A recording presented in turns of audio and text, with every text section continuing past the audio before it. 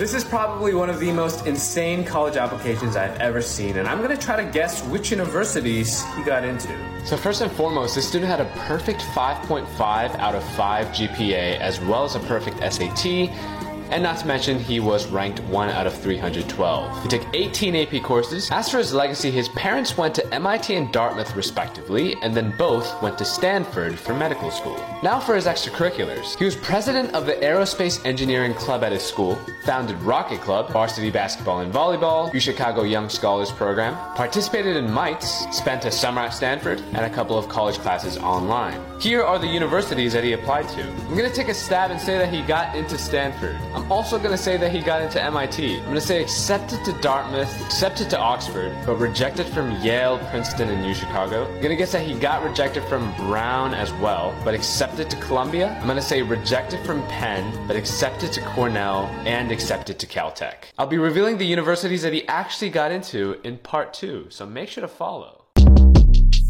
Short Cast Club